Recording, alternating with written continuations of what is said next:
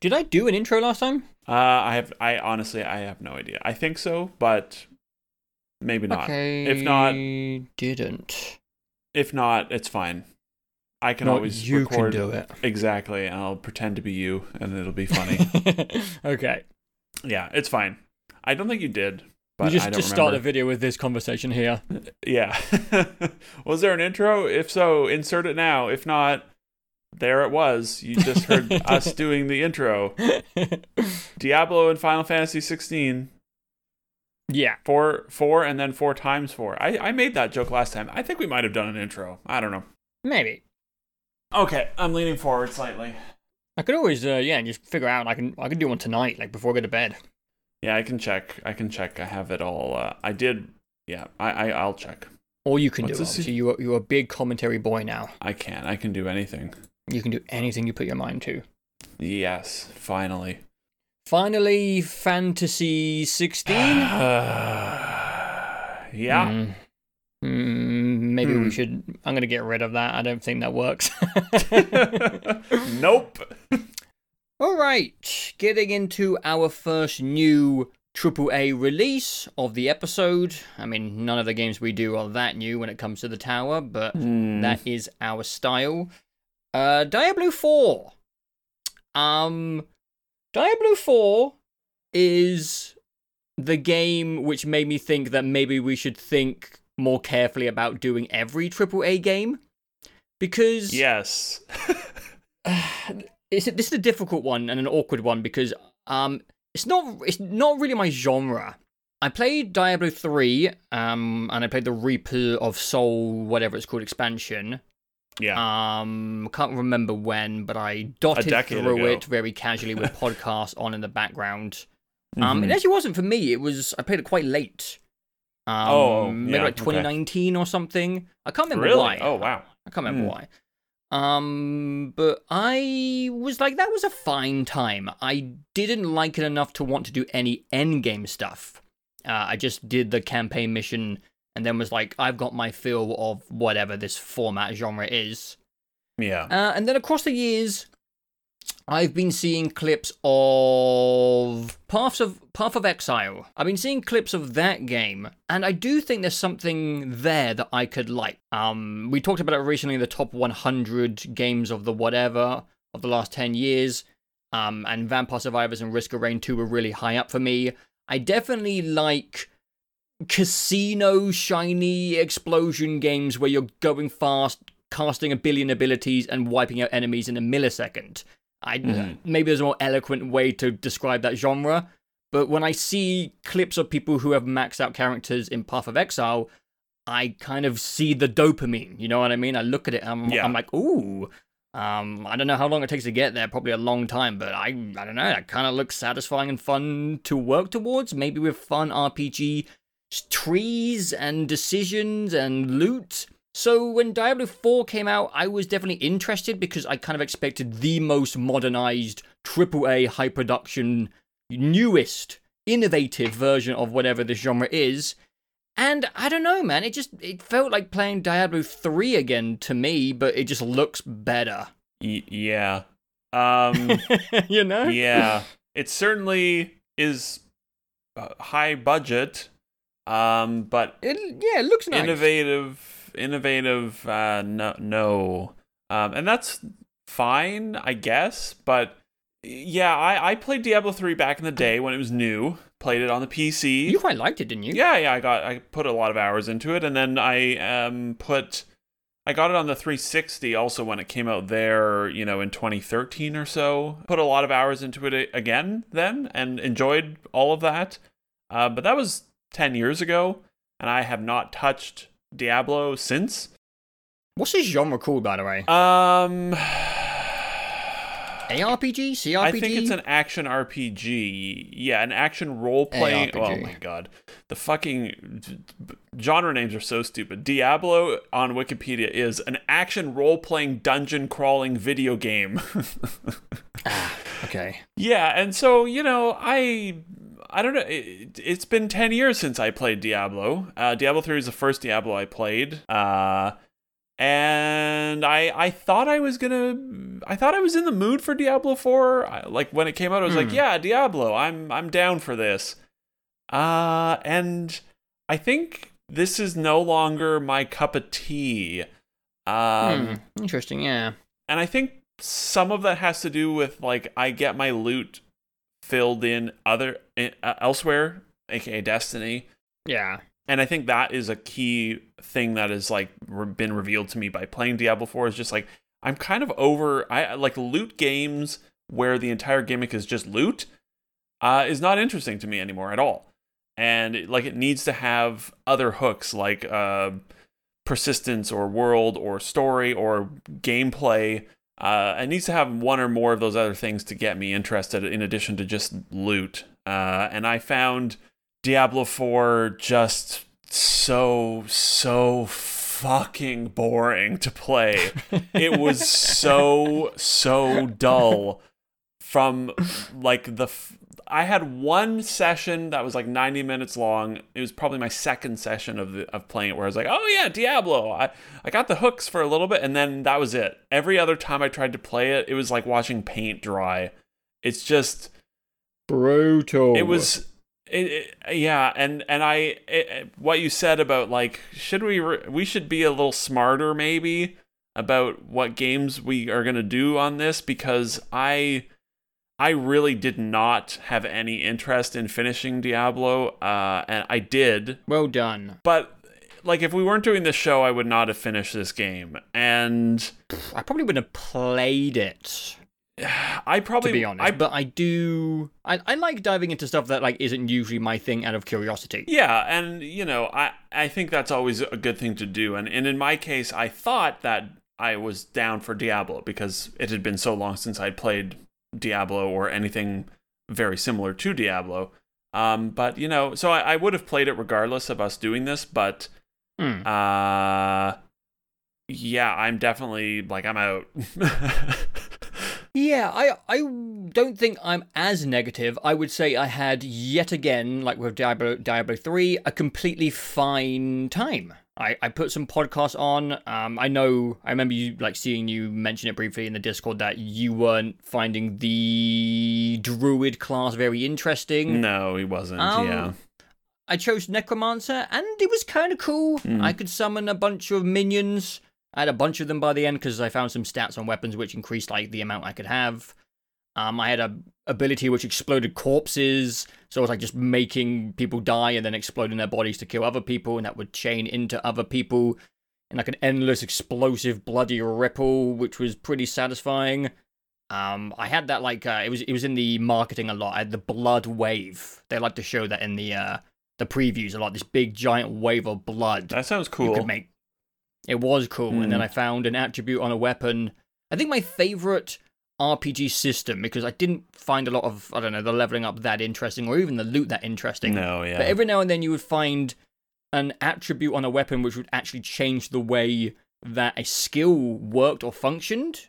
And I found one which tripled the blood wave, so I had 3 of them, and then another one made my blood wave turn to darkness, so it was like a black blood wave, which was really icky looking. And yeah, I had a completely fine time. Yeah. With Diablo 4. Yeah. But I don't know. I don't know what else to say. Yeah. I clicked on things and I exploded corpses for, I don't know, like 25 hours. For context, I should say that I also beat the game. I think I got to, like, level 50. Oh, nice. Yeah. And I did a couple of those, like, big multiplayer raid things. Not raids. There's, like, a lot of people involved in, like, a community event. Sure. Those were really cool, I will say. Those events were maybe the only time I got what I really wanted from the entire genre, which was, like, absolute chaos. Are those the strongholds? Yeah, when there's, like, 12 people doing one of those little public event things. Okay. Yeah, those were cool. I have 2 things related to what you've been talking about. First is I never found an item that changed how any of my abilities worked. That's a shame, because that's, like, the only interesting thing I found, really. Yeah, the only interesting piece of loot I ever found was like an amulet or a ring or something that, when I was not at full HP, so basically at all times, there was a chance upon taking damage that I would spawn a bubble around me. It was like a Halo 3 bubble shield. Yeah, I had that on something else as well. Yeah, and you were completely immune to all damage. And I was like, that's cool. But that was the only thing I found. All of my abilities, I found a few things that were like, oh, there's one extra companion flying around. Like I had these ravens that would attack, and it's like, now there's 5 instead of 4. But none of my abilities changed at all throughout my playthrough, and I never, like, I picked my sort of 3 main abilities. They were just like, I can call in lightning where I'm clicking, or where my mouse is while I hold down 1, and I can spawn little tornadoes, and I can bite guys and give them rabies, and that was how I played the entire game, and I never once changed anything, because there's no need to. I changed a couple of times because some of the things just like weren't that interesting. Yeah, I guess I probably respect once, like 3 hours into the game, and that was it. And then from there on, I never changed anything. And then also on the other player front, never saw anyone. Oh, I never saw another human in this game. What about like in the towns and stuff? Well, yeah, well, sure, yeah, in the town, but outside of like the hub. So like the multiplayer was working, and I did see. I'm lying slightly. Like I did see once or twice. I did run past someone else while I was running to my next objective. But every public event I did, which I only did maybe 5 of early on, there was no one around. And I did one of those strongholds on my own. No one was around. I never saw basically anyone in my playthrough. And it made me question why it was online and why they had this like connected world if I spend like 30 hours playing it or however long it took. And I never interacted with anyone. I think the strongholds are solo because they're like big bases, right? Yeah, I'm not sure on the names of things. And then there was the public events, which would sometimes you would be alone, and then every now and then there'd be like 2 to 3 other people there. Yeah. And then there was like a mega rare event, which would appear on the map. And it would be like 45 minutes remaining. And you'd have to like travel to the specific spot. I don't think I ever saw that. They were cool. You'd have like 15 people in a small area doing very similar things to the smaller public events. And you just couldn't see what the fuck was going on because everyone was casting so much shit. And that was what I kind of wanted from the whole game. Yeah. Not necessarily with 15 other people at all times. Just like the enemy density. Yeah, and I actually went on to Twitch, and I think I remember Shroud was playing a lot of it, so I went to see his like level 100 rogue or something. And I don't know, like he was kind of fast, but it just didn't look that crazy. And I knew that like level 100 is probably like 50 to 60 more hours away from level 50, or maybe even more. I don't know, yeah, I looked at a maximum build character on Shroud stream, and I just wasn't that like impressed by the chaos. Because when I see people who have gone mad in Path of Exile, it's like a seizure warning on the screen. Like you can't even see what the fuck is going on. Yeah. And that's what I like. That's what I like about Breaking Vampire Survivors and Breaking Risk of Rain 2. And that's kind of what I was looking for. And I know I'm not a fan of the genre, and there are other things people are into. I assume it's the loot power grind. I guess. Yeah, but I don't know. I clocked over level 50, and I was quite disappointed to see that you didn't get skill points anymore, and it went into like this new Paragon tree. Oh, weird. Which didn't seem as exciting. It was more incremental stuff. Huh. Again, I didn't get past level 50, so maybe that goes places. I think you still get skill points from doing regional checklist stuff. So I can probably do a couple more things. But yeah, I just kind of wanted to keep piling into my tree forever until my character is ridiculous. Mm-hmm. And it didn't feel like a game which wanted you to like break your character to pieces. And that's kind of what I want with these type of games. I mean, I don't play a lot of them, but no, if I'm running around killing mobs, I want it to be like Risk of Rain 2, where I keep going until I'm level like 600 and the game's exploding. Yeah. If I can do that, I would be like quite compelled to keep going. But it felt like I hit level 50 and I wasn't getting skill points. I was getting Paragon points for like a more or less impressive gain per level. And the levels are obviously slower the higher you are, unless you increase your world tier. I don't know. It was the exact same as Diablo 3, where it was a fun podcast thing, but I yet again am not seeing like this road which looks compelling to put time into or worthwhile. And I kind of want to get it. We keep talking about it on the podcast. Like I'm kind of looking for a live service, like, you know, something I can like really sink time into that I actually enjoy. Yeah. And I don't know, when I started Diablo 4, I kind of thought maybe this could be one of those. I'm gonna keep an eye on it because I think I enjoyed it more than you. I had a completely fine time, and I again put podcasts on and just clicked away on stuff, and I quite enjoyed my build and my character. But yeah, just looking at the future, I'm not seeing anything which is really alluring to me, and I don't know what I need for that. I guess this is a fairly standard thing in the genre, but like seasons of new content are based around you playing a new character from scratch, and like I just I did see that. Like I have no that just makes no sense to me at all, and I get it, like that's how it works, that's fine, whatever, but like I'm baffled by that, and not that I was gonna stick around for it anyways. I was gonna say I think one thing I was always hoping for was just like ramping up in enemy density, like you were saying. Yeah, and I did find the last chunk of the game when you're in hell. They were decent in that last bit there of like, here's a bunch of enemies that are a little higher level than you, and there's a lot of them. That was the only time in the game where like I was actually trying and like paying attention and managing my abilities and things. So much of my problem with it is just like it's so brain dead. And it's not even engaging as a podcast game to me because it's just like it barely feels like a video game to me, where like you just hold down left mouse and then you literally just hit 1, and then I hit 3 and then I hit 2, and then I hold down 1 again and then I hit 3 and then I get hit 2, and like isn't that like all MMOs ever though? Well, sure, maybe. I mean, I don't play MMOs, so yeah, me neither. And then like the loot doesn't matter at all in the at least the process of playing through the game normally once, right? You just get the new thing and you equip it. And I just like stopped reading any of the stats unless it was the highest tier orange drop or whatever, you know, which has like all sorts of fancy things on it. But I would just be like, it has more armor or it does me more damage, equip. And it's just like there's no brain activity going on at all. And you know, that I'm not saying that doesn't have a place, but just for me, it's just it was just like excruciating to sit through half the time, because it just felt like I just felt like I could be doing literally anything else and it would be more productive with my time. Like genuinely, I would rather just sit on my balcony and like stare at nothing, like eyes glazed over, and I would probably have more engagement with it. It's like harsher than the Callisto Protocol review. Yeah, and it's tricky because like the game is really well made. It seems really well made, right? Like the polish is there, the production values, the feel of things, the sounds of things.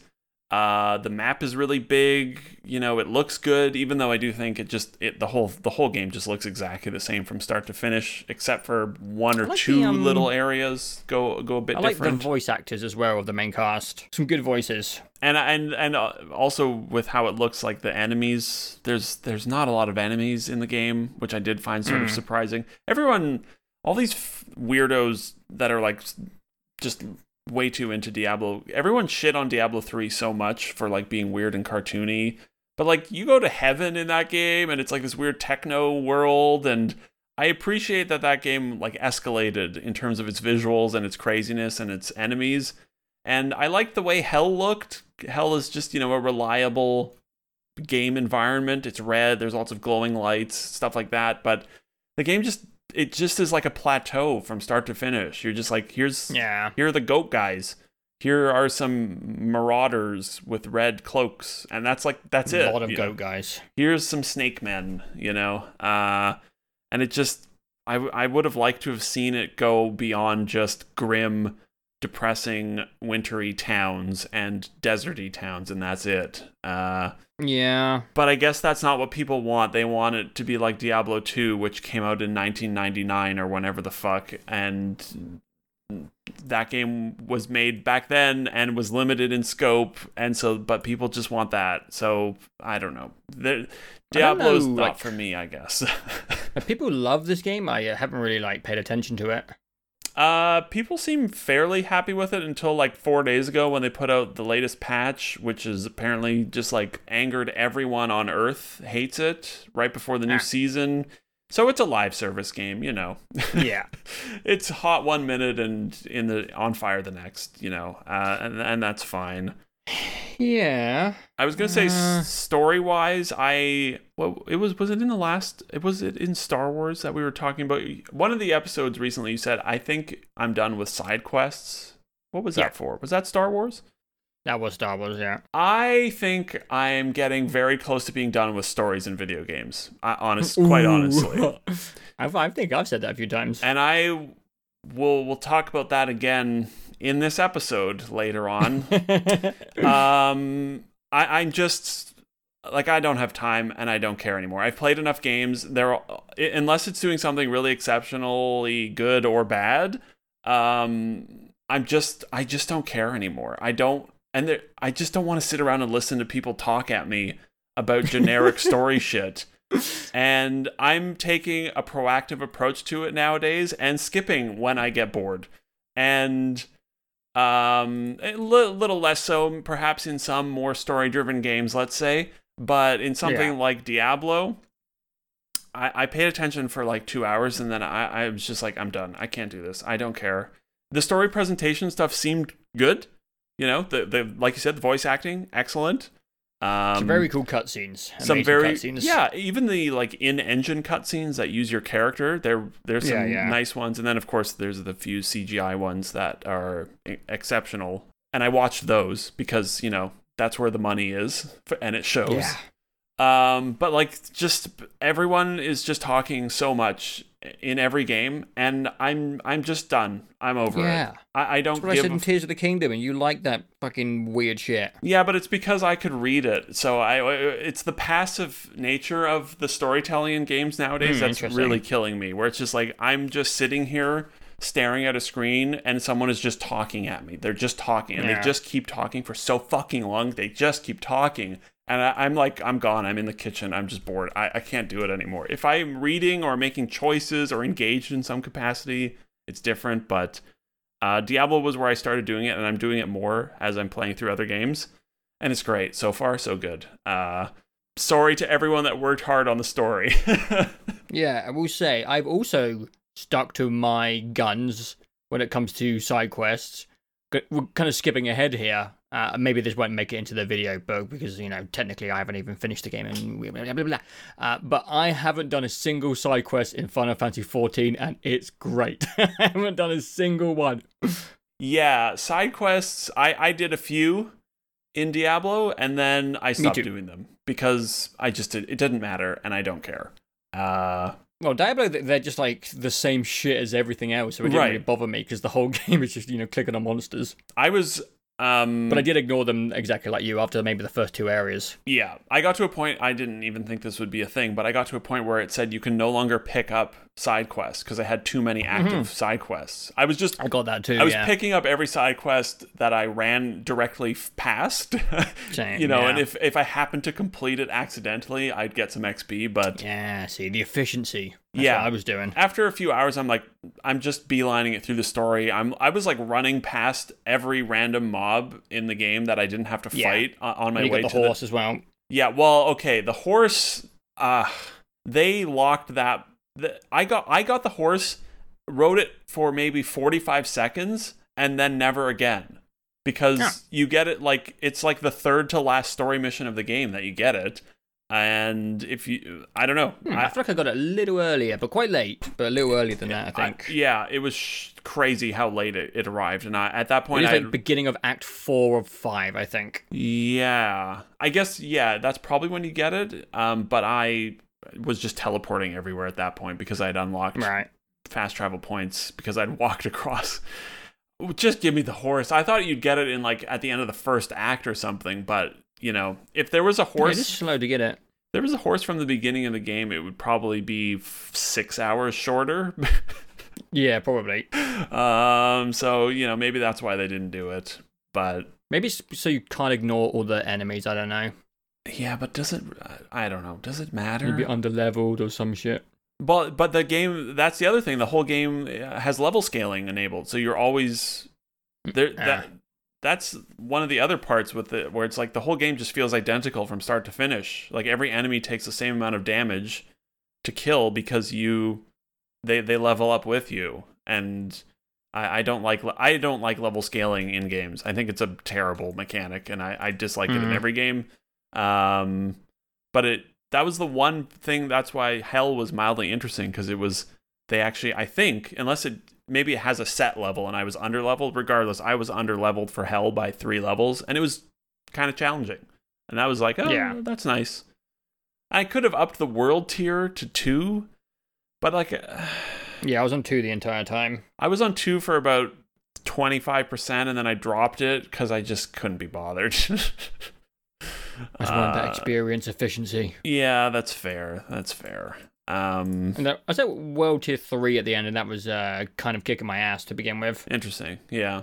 I remember, it's sort of surprising how I definitely played a lot of Diablo 3, and I remember going through different world tiers. Well, it wasn't quite called that back then, but it was the same concept, and torment levels, I think they called them. Yeah, well... Did I say anything about... I kind of liked the story. Lots of, like, weird, macabre, hellish stuff.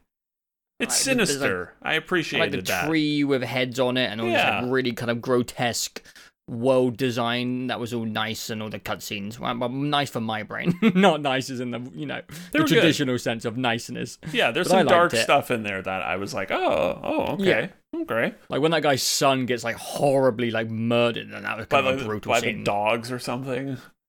He gets like a crystal in his skull. I might have skipped that cutscene. I don't remember. But there was a cutscene where a guy's like eaten alive by dogs, and it was like it's horrible. An in-engine cutscene, and it was really fucked up. It's really slow, which was how it would be. Yeah. It was. Dogs are not very. Yeah. They use their M rating for sure. Yeah, but apart from that, I don't know what else to say. No. I clicked on things. I had an okay time. I think I had more fun than you, maybe because my character was, I don't know, a bit more interesting. Maybe Necromancer is a good one. But yeah, I won Mayhem, and it just didn't deliver. More like I wanted. Mayhem. Nice. Yeah.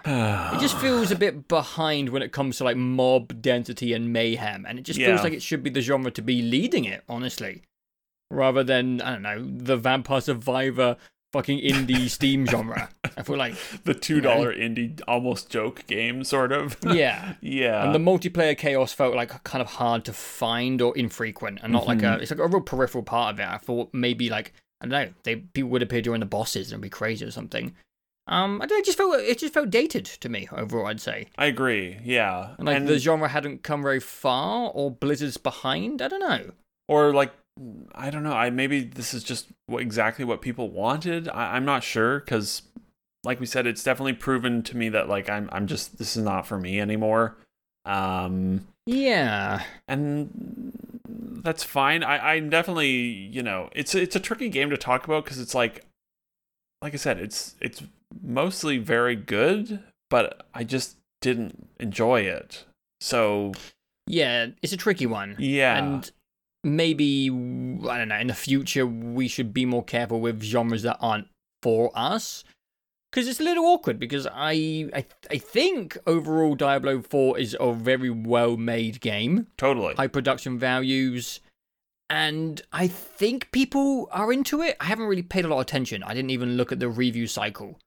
But I think people are liking it, except for obviously the live service quandaries and qualms of updates that people don't like. Yeah. But apart from that, I think people are into it. I think so, yeah. Yeah. People seemed happy. So it's like one of those awkward things where it's just like, this isn't really my genre. I keep trying. By keep trying, I mean Diablo 3 and Diablo 4. It's two games. I've tried 2 games. Yeah. But yeah, I don't know. It just feels old to me. I agree, yeah. Like, and I think in the future, I don't know. If I have such like a gut feeling of just like I don't want to be playing this game, I'm just not going to play it because it's not healthy to force yourself to do these things. I don't foresee a lot more games coming up like that. Like, I don't know. Yeah. We're not going to do Persona 6 on this show. Probably not. We'll see. If I played 10 hours of a game and then just desperately don't want to touch it anymore, I'm just not going to play any more of it because it means something. But yeah, it's just, it does. It feels like a very old new game. It's shiny, and I've had this experience in 2012. Yeah. And it was fun back then. Or maybe we do just play everything, and if it's not our game, then fuck it. We just put it on the tower where we liked it, and people can get mad. Because that's always funny. Well, yeah, I'm always down for that as well, of course. That is funny. Yeah. This episode's fuck it. strange. This episodede's going to be interesting. Yeah. Both these games. Put it on the tower. Let's put it on the tower. Oh. There was part of me where I was going to say, like, maybe we should, like, veto this. No. I actually look forward to this ranking process because it's tricky. In terms of my engagement, it's not actually tricky for me. For me, it's tricky because, like, my mental engagement, I would put it at the bottom of the list, right? In terms of just like I thought, like I was glued to the screen throughout Callisto Protocol. Can't put it below no. Protocol. I know. That's what I'm saying. Like I was glued to the screen for Callisto Protocol because it was shit and it was fascinating. But like I can't, in good conscience, Diablo 4 is a well-made game. Like just objectively, yes, it's good. But subjectively, I'm like, bottom is so boring. So that's what makes it tricky to place for me because I'm just like. Below Star Wars? I was initially going to say above Star Wars, but this is a two-player decision-making process. I could see that as well because I think we had a lot of like issues with how Star Wars was assembled, the construction. Yeah. The construction of Diablo is undeniably good. Diablo 4 never annoyed me like Star Wars did. No. Like, Dead Island 2 and Diablo 4 being sort of beside each other would feel good in a sense because they're both kind of one-note loot games. Dead Island 2 is way above Diablo 4. But Dead Island 2 was way more interesting than Diablo 4, for sure. And I'm going to protect that game. Yeah. So, I'm fine. I liked Star Wars more than Diablo. But I also had a lot more issues with how rough Star Wars was versus, Diablo being very smooth all the way through. Yeah, it's a well-made game, but maybe just isn't for our brains. Mm-hmm. Yeah. Definitely not your brain. No. Oh my God. There's genuinely like potential for, I don't know, some like expansion to come out and for me to see one trailer and be like, oh shit, they've actually like ramped everything up and like be tempted to go back into Diablo 4. I continue playing it after the credits roll just for a little bit. Yeah. But yeah, for me it's just missing, I don't know, I've already talked about it, I don't want to go around in circles, some end game spectacle, but I would be happy above Star Wars. I just want to keep pushing Star Wars down further and further. I would be... People were so upset with where we put Star Wars. Man. I could go either way. I could put it above Star Wars or under Star Wars. I don't really care about Star Wars. Like, I don't really have any attachment to Star Wars, so let's just say above Star Wars. Fuck it. Let's say above Star Wars. Keep pushing Star Wars down forever. Yeah, I like that. Yeah, that's fine. It feels respectful as well, because, we're being honest. Yeah, knowing that it's not really our thing. And Dead Island 2 is better than Diablo. I think if we know it's not for us, the best thing we can try and do is be like almost a little objective. I'll put some objectivity in there a little bit. Yeah. Oh, definitely. And I think we've done that. I mean, that's, sort of middle-ish of the pack, right? Of 10 games, it's at number 7 now. That's not... If it was a top 10 list, Diablo at number 7, that sounds about right to me, right? Yeah, I can't imagine anyone like being furious about that. It's like, come on, look at the game. You're just clicking on shit. You really are just clicking on shit. I don't know. Does that game have super fans? Who knows? Probably. If it's a video game, it has super fans, and they're gonna find us. Yeah. They're gonna find this video. No. All right, moving on to... I mean, this video is so late, dude. I mean, when we recorded Diablo 4, we were kind of prompt for our promptness, our average, like when we get to things, but this is like really late. It's Final Fantasy 16. When did this game come out? I gotta look it up. Yeah. June 22nd. Oh.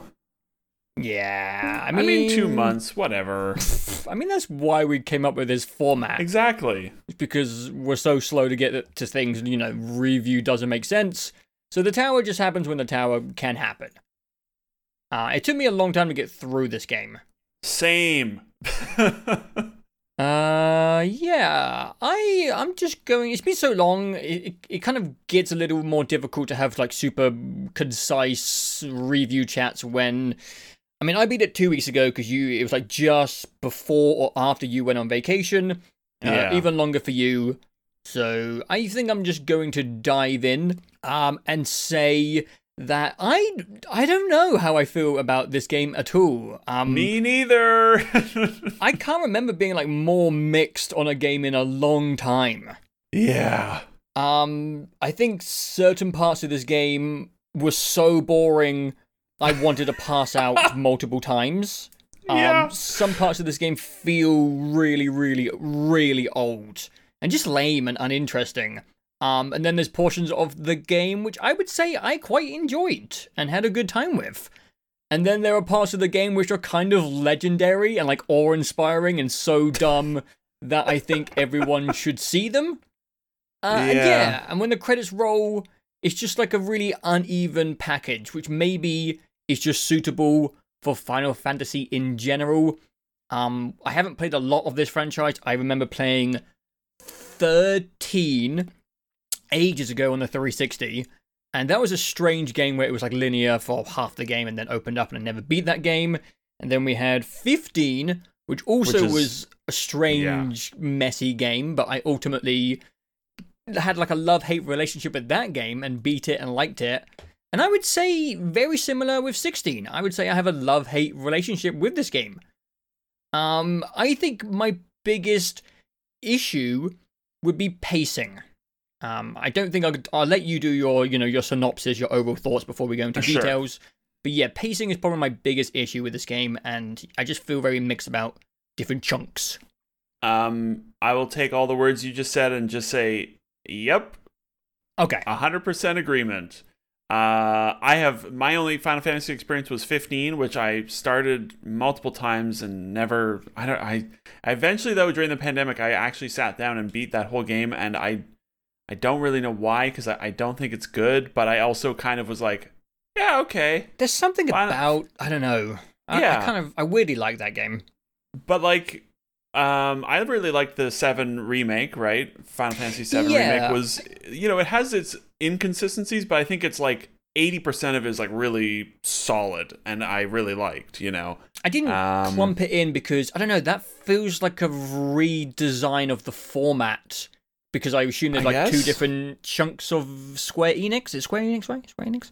Yeah, but I have no idea what the Final Fantasy... Studio chunks doing 2 different formats, because this feels like an older format, like closer to 15 maybe, and 7 remaster feels like quite fresh. 15 was made by a completely different group as well, so like I don't know. Final Fantasy's so weird. I think the 15 team made Forspoken. I don't know. Okay. But like I really enjoyed 7. Yeah, me part too. 1.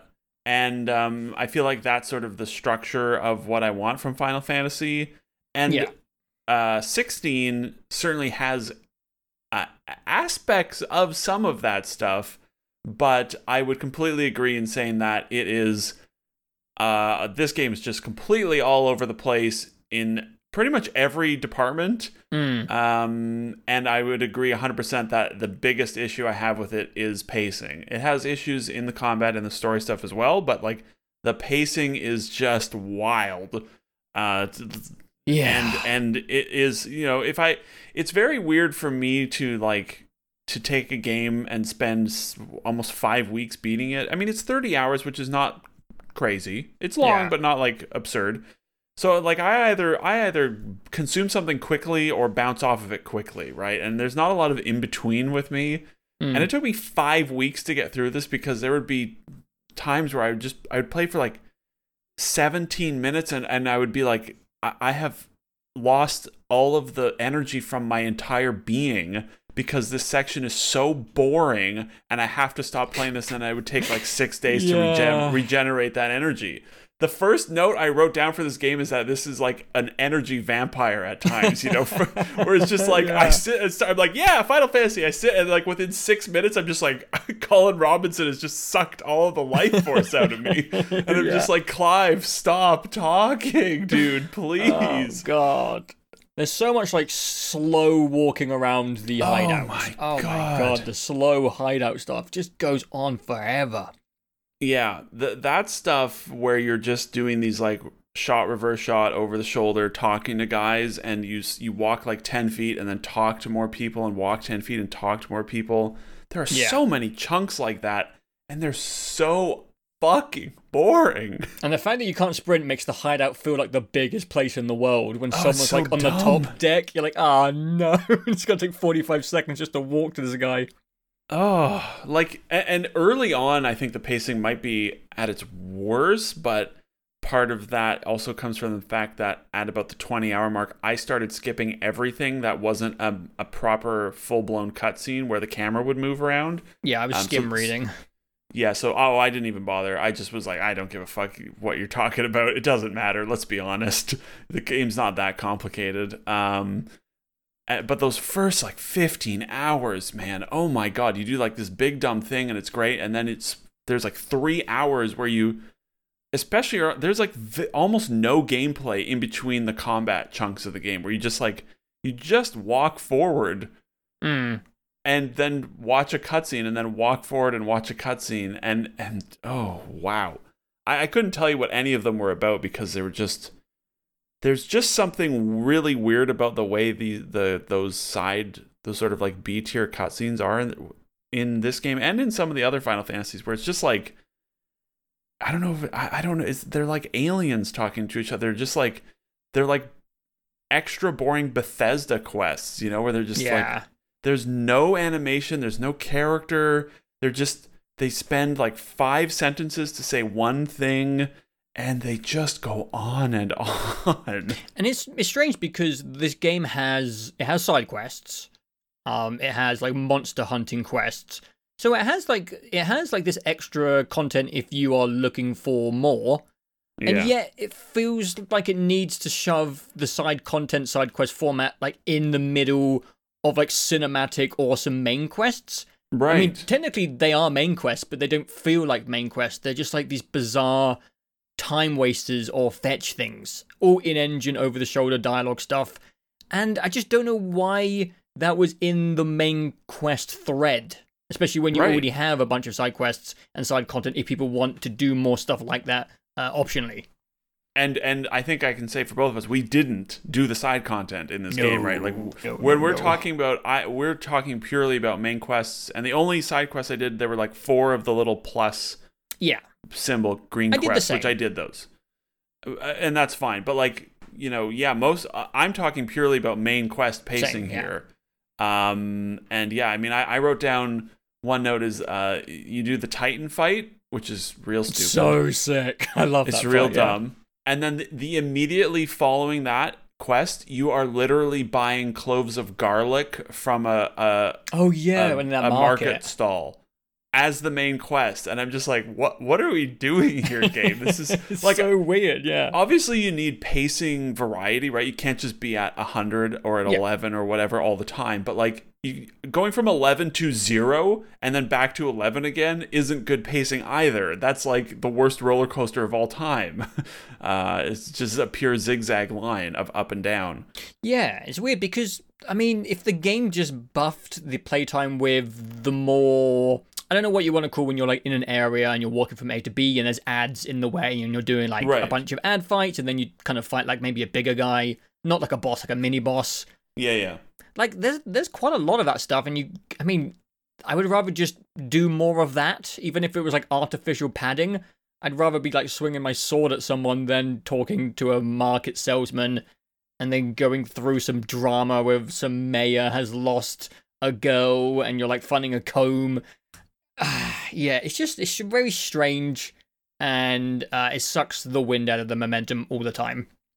Yeah, constantly, everywhere. From beginning to end, even like in the last, 6 hours, they still have you these drop-offs. And it's just like, it's really weird. And I don't know why. I just don't know why they did it that way.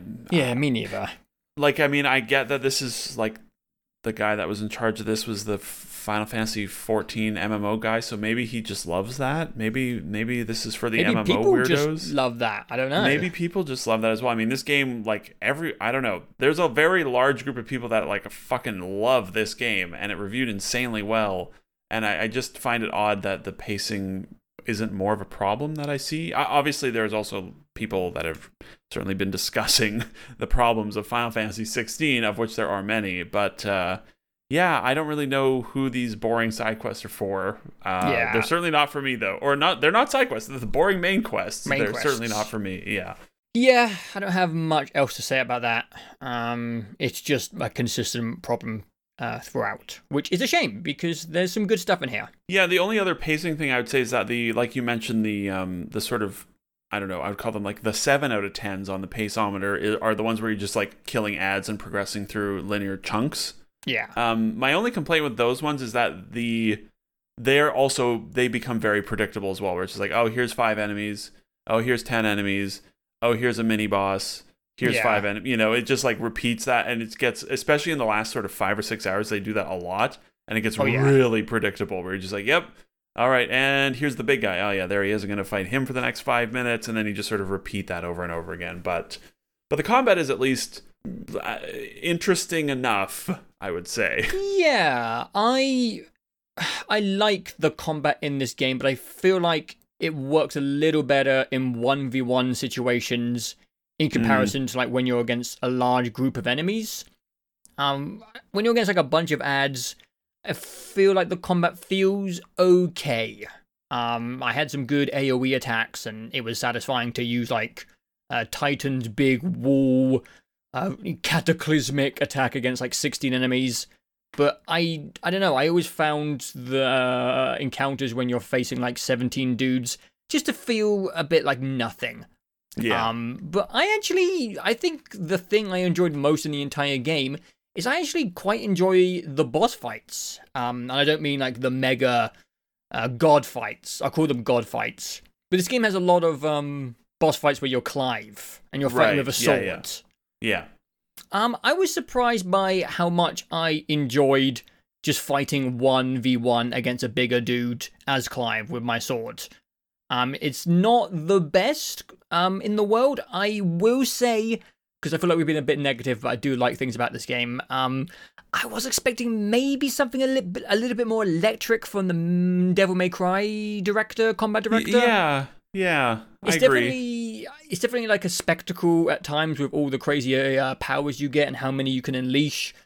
But yeah, the Devil May Cry 5 combat system to me is quite superior and more satisfying and just like more goofy and fun than this. And maybe that altered my expectations, maybe not in the best direction, but overall, I do think the combat system is fun and definitely a step above what I remember from 15. Yeah, it's interesting because they basically turned it into like DMC, aka a character action game, right? Because there's no. I still really like the FF7 style where you have different party members and things, and you can issue commands sort of on the fly while fighting. Me too. Again, though, it feels like almost unfair to compare things to 7 because it's just like they just did everything well in 7 Remake, even though I don't know, it still says Final Fantasy, so I'm just going to compare things there at times. But I was I liked the combat actually. I agree what you said. The boss fights when you're Clive are the one it's at its most fun for sure. But I also thought the combat was at its most fun in the first sort of 15 hours where you actually had a limited number of the fancy cooldown abilities, and you had to actually sort of do some button combos with just your regular attacks and manage the cooldowns better. But eventually, after a certain point, you just get so many of the icon abilities that you just cycle through the cooldowns. Yeah. You just go. It's like the God of War Ragnarok power curve. Exactly. Yeah. You just do your first two, and then your next two, and then your next two, and then by then your first two have regenerated, and you just keep cycling through the 6 icon abilities over and over and over again. And they look good, and they do lots of damage, and there's a lot of cool and interesting variety to all of them, and interesting combos and all these things. But the actual, I don't know, like mental effort and finger dexterity, all that stuff is just kind of like brain dead after a certain point on normal. Yeah, I know what you mean. You're just managing cooldowns over and over again, which is too bad because there's a lot of good stuff in the combat system. They just don't really. It just becomes very, very like mainstream. They want you to beat the game, right? They want it to be friendly and fun and easygoing, and that's fine. I don't dislike that, but I just kind of wished it had kept me more engaged as it went on. At a certain point, it was just mindless. I would agree, because near the beginning, I would use like the charge up sword attack, and then I would have to switch to the first icon you get. I think it's just called Ignis. Sure. The fire, like the first one you get, but when you press circle, you do like a zoom forward, and then you stab them when they're on the ground for like a powerful attack. And then when you had just the fire one and just the air one, the grapple hook, there was some interesting stuff where you would switch between zooming into people and dragging them into you, and you could do like almost juggle combos. And I definitely agree when near the end, I had like a bunch of like super ultra powerful moves, and I was kind of just cycling through them. I think the only thing which required a bit of like thought and strategy was I used Titan's block parry thing quite a lot. Where you press circle, and if you block at the right time, you do like a big rock fist parry thing. And that was like the one juggling thing I had to keep in mind, which kept combat a little bit interesting. But yeah, I agree. Near the end, I was just cycling through abilities and not really switching towards an icon for like a specific thing. And I feel like there could have been more juggling reasons, if that makes any sense. Yeah, I know exactly what you mean, yeah. And I, it is a positive to the combat system to say, like, I did not use the Titan abilities. I never even touched them, actually. I just looked at them, I saw it was sort of blocking and parrying, and that's not my thing. I don't like doing that. I'm not good at it. I'm surprised, because he had like big, heavy things, and it kind of seems like... I know, I did, that was tempting, but I just, I had sort of found my groove, and then I never touched Frost either. But Frost was not great. I used her for a bit, and then I didn't use her for much. I tried to experiment with all of them. Okay, yeah. I did switch it up, but that was... It's interesting, they're very slow about doling out new icon stuff for the first half or even the first 2/3 of the game, and then you get just like 4 of them in the last 10 hours. Yeah. And it was sort of hard to like tear myself away from my sort of muscle memory, right, of what I had.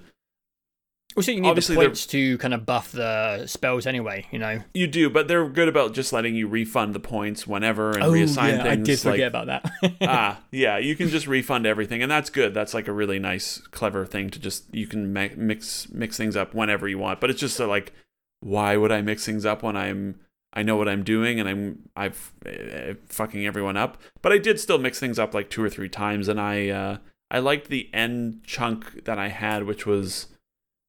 who's the last one you get? I don't know. The crazy... I don't know, it was dark, but I used that as well. Yeah, the crazy dark sword was good, and I liked the lightning a lot, and one other one that I've forgotten at this point. Yeah, what was the one that was like kind of like teal green? Yeah, that Bahamut. one. I don't know what his... Bahamut, yeah. What his, he was like light powers. Yeah, I used him a lot. And, yeah, he was fun. Where you can charge up the, like, rain of fire from above, and you have to sort of precision dodge. Yeah, because you can't attack. It takes forever, but the damage is absurd. Yeah. That was fun, and I liked sort of min-maxing the damage near the last 5 hours, where I'm like, okay, if I do things when they're staggered in just the right way, I can get... I think my highest was like, I think I managed to crack 100k in stagger damage, and I was like, ooh, that feels good to optimize that sort of stuff. So stagger's a good mechanic. It's satisfying. It is, yeah. I think just like the raw combat and all that stuff is quite solid in the game. It's just not. I would say solid, yeah. Yeah, it's just maybe missing that last little bit of extra something to like mastery and mastery. I think that's the right word for it. I also think it's missing the one thing that God of War, like you said, Ragnarok does well. Obviously, a lot of that game is just cooldown management like this one, but that game also has like all these maybe too many RPG sort of systems in there, you know, of like, I'm going to make all these builds, whereas Final Fantasy 16 doesn't have any RPG mechanics in it. Outside of the skill tree. And I feel like if that had been a more interesting part, that might have complemented the combat better. Perhaps, I'm not sure, but the RPG, the lack of RPG stuff just makes me, it sort of adds to that feeling of just like I'm on cruise control with the combat because I can't change anything. There's nothing to customize.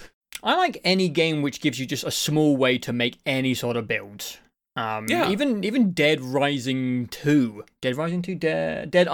sorry. Right, had those card systems which made it so you could build like a weird zombie slaying min-maxing thing. Yeah. And there was a couple of like amulets and rings, I think, that it's like, maybe gave something towards, I don't know, but it was didn't. Like a 10% buff to one attack, and you're like, who cares? Like, it doesn't matter. Yeah, I would consider myself someone who's like quite good and quite enjoys not exploiting, but like min-maxing RPG systems and making some sort of focused build. And I just didn't find myself doing that in this game. Maybe it's not really possible. Maybe it's not really worth it. But yeah, I just kind of found 3 icons that I liked and then just dodged. I just dodged. Yeah.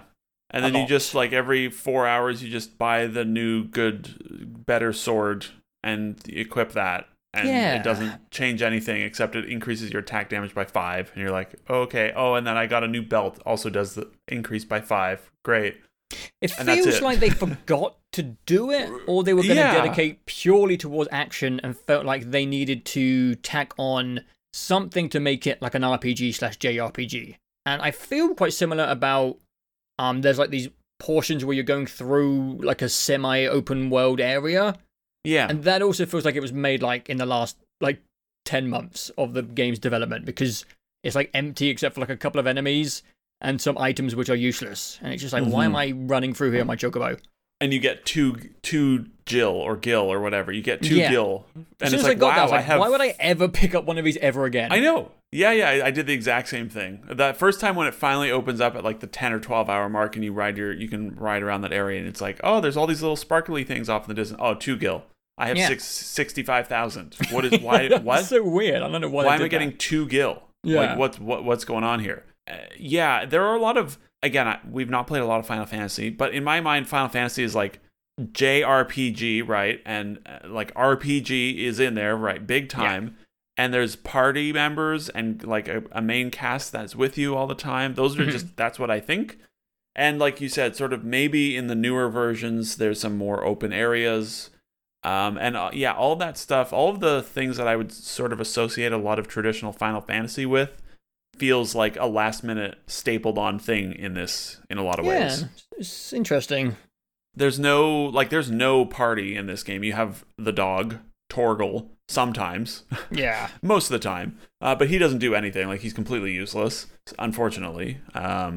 He's good in cutscenes. Yeah, exactly. He's good in cutscenes, yeah. And then you have, what's her, Jill? Jill, yeah. And once or twice you might have Sid. But they don't do anything. They're just like, they occasionally are with you and they fight, but you can't tell them to do anything. You can't, and by them sort of coming and going, you don't get that Final Fantasy like party member attachment stuff happening, I found. Yeah. It's just kind of like you're just this lone dude using your superpowers on everyone for 30 hours. Yeah. And it's a little odd. And it becomes like part of the story, kind of, where it's like, Clive, you can't do this all on your own. You need friendship to win. Yeah, and that's fine if like in Horizon Forbidden West, they actually have like some endearing characters that actually, get used. But like, I just didn't care about the 3 characters in this game at all. And yeah, we'll get to story soon. Yeah. I don't know if you have any other. Oh yeah, I guess there is one other major part of combat, isn't there? Yeah, It's the giant dumb fights. Yeah, when it comes to just basic combat, I don't know. I feel like I don't know what else there is to say. Like I would just dodge, whack someone, and then use a power up. But I found that loop mostly pretty okay. It's a good spectacle at times. It's comfy and brainless. This game is very easy. I died once in the entire game. Yeah, I think I might have died maybe 2 or 3 times, and it was always just like I was playing sloppy on a big boss fight, and then actually I died twice, and it was during like when a boss fight does that power up move, and if you don't do enough damage, it like unleashes hell on you. So yeah, it's comfy and easygoing. I think the boss fights when you're Clive have a pretty good flow. I think the bosses are well designed when it comes to readability. It's usually very clear when they're going to attack you. You can jump in, and it's not like, Elden Ring where you have to play 3-4 times to learn what a boss is going to do. It's like they have very like obvious wind-ups, and pretty much maybe I'd fight a boss and like one attack would catch me off guard. But then the next time it would be like super clear.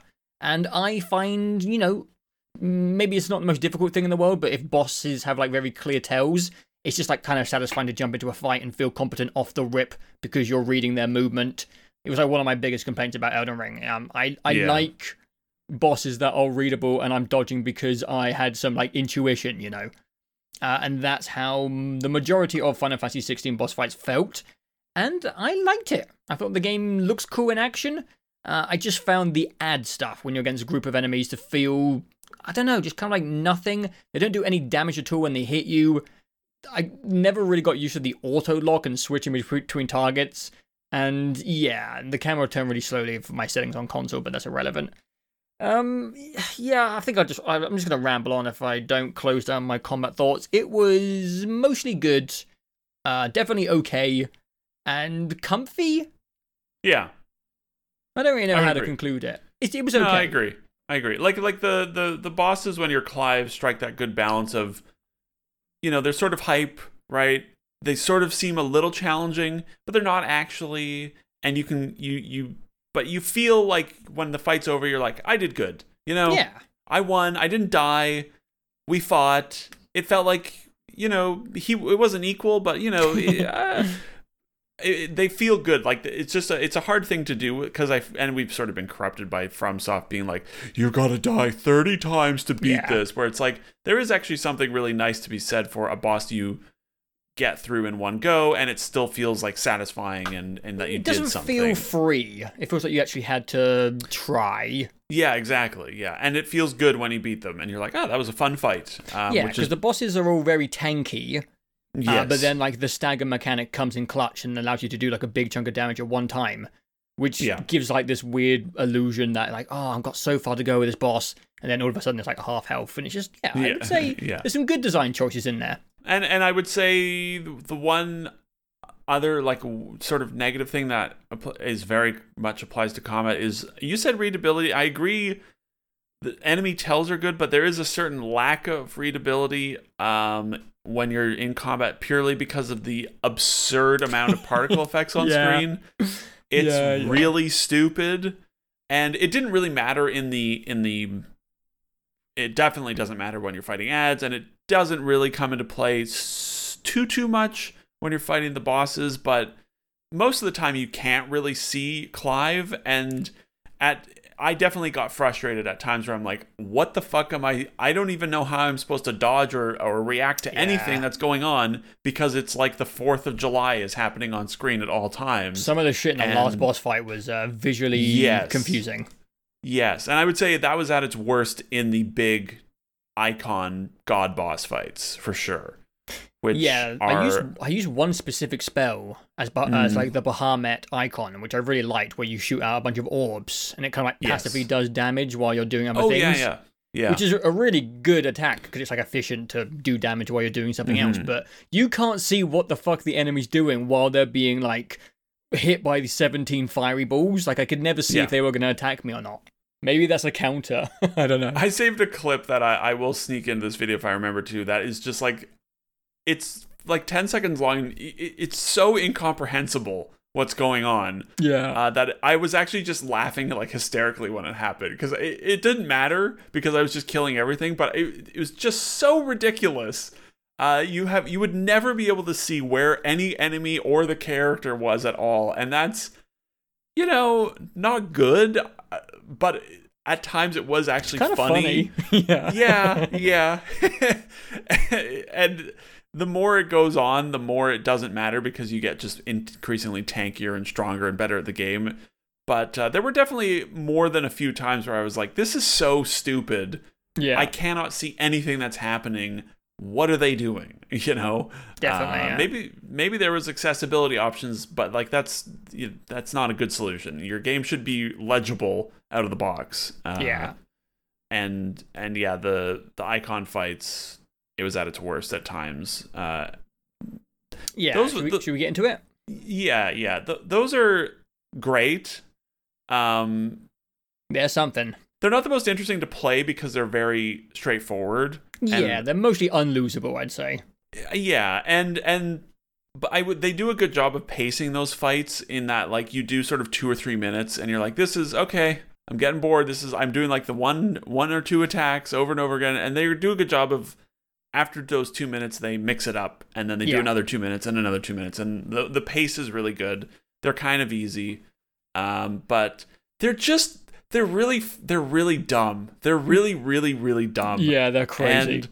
And it really feels like their favorite movie is Godzilla versus Kong. And like, I get it. I'm with you. Yeah. I'm there for it. I know you like Big Dumb as well, so... Yeah, they were great. It just felt like they were having fun with those god fights. Like, they were laugh out loud stupid at times. Like, when you go to space while fighting Bahamut... And the entire Titan thing, where Titan comes back, is like his second evolution, and he's just like the size of a globe. He's a mountain, and you have to like use his own arms against him, and it's just it's just really fun. I also like really love the music that's used in the god fights. It's so weird. Yeah, it's like great. Weirdly epic and orchestral, and I mean, people have probably seen the footage. If you haven't, I don't know, they're the best parts of the game. Yeah. I think like the only thing I have to say is I found that the beginning, like 2, 3, or 4 of them were so ridiculous that the last couple couldn't like raise the bar, because the bar was at the peak. Like after the Titan fight, space. Yeah, like even Bahamut was like not as good as Titan for me, and then the last one against Odin was I mean I'd like, and even like the last boss was. Again, like scale-wise, it was some cool stuff when you first enter the final area, but I feel like it raises the bar too quickly. Where at the end, you're almost like a little bit, what's the word? Desensitized towards these ridiculous fights. But yeah, that's like the only minor complaint I have. They're ridiculous, really fun, and just like kind of, I don't know. They make my brain melt whenever they happen. They're great. Yeah. Yes, they are delightful, and they are like they were the main driving force for me to just keep playing the game. Mm-hmm. I was, like you said, I was enjoying it at times, but I always knew, and I'd sort of, I mean, make it pretty clear how many there are going to be. Yeah. So there's always this thought in the back of your head of like, well, I'm getting closer to another big dumb fight, and they've been pretty good so far. So yeah, I'm going to keep playing this, and that's there's not a lot of like truly gigantic scale fights in games right now. And they obviously just sort of turn off everything else in the environment, and it's just like you're just doing this one thing, but they do a very good job of it. And that's not an easy thing, and it's I wish there was more gigantically stupid stuff like that. I wish some games on the tower had gotten more into that territory. Yeah. But it's like God of War 3 type stuff. Yes, it's very God of War 3. Yeah, like when you fight Kronos and when he's like in between his little fingers and he just are like an ant. Yeah. That's why I like the Titan fight so much. That's Remind me what of games Kronos. like. it's what games are all about. You know, only games could do something this stupid and make it. Yeah, and it's like they're a good time. I will say the final boss way too long. Oh my god, I can't believe how long that fight is. It was like a 45, 50-minute boss fight, and I appreciate the idea of the final boss being an ordeal, but it just was way too long. I was so ready to go to bed by about the 30-minute mark, and there was still like 20 more minutes of it. The very final bit when you finally do kill him, very good. It was almost worth the 45 minutes some for good that stuff little in that payoff. last chunk. Yeah, but like all the other fights, all the other icon fights, really well paced. The final fight, way too long. But you know, that's okay. One long fight, I can survive that. Yeah, I think like there's like 2 chunks as Clive. I think, if I remember correctly, it was a bit of a seizure-induced blur, so I can't really remember. But I just remember doing like one Clive encounter, it being like pretty demanding because again, you can't really see what's going on. Yeah. And then there was like another one, and I was like, oh, for fuck's sake, man. That was when it was at its worst for being unable to read anything that's happening and just being like, how the fuck am I supposed to dodge this stuff? Like, where am I? I don't know. And it doesn't matter. I had upgraded all my potions. I had so many heals. It's just like, oh, well, I'm 1 HP. Oh, I'm max health. I've got 9 more potions. It's fine. It doesn't matter. Yeah, a little inconsistent there. But all the others were just generally, you know, like watching the big dumb fight at the end of Godzilla vs. Kong. There's just I don't know, they're just dumb and it's fun and I laugh and I clap and that's good. I like that the combat includes enemy attacks and mechanics which require you to like jump over a ring that's coming up you or move around the battlefield in a certain way. It's more fun than just like dodging and parrying over and over again. You have to like move and stuff like that, which is, you know, it's cool. Well, I think the only thing that's really left is the story. I don't care about the story. That's my summary of the story.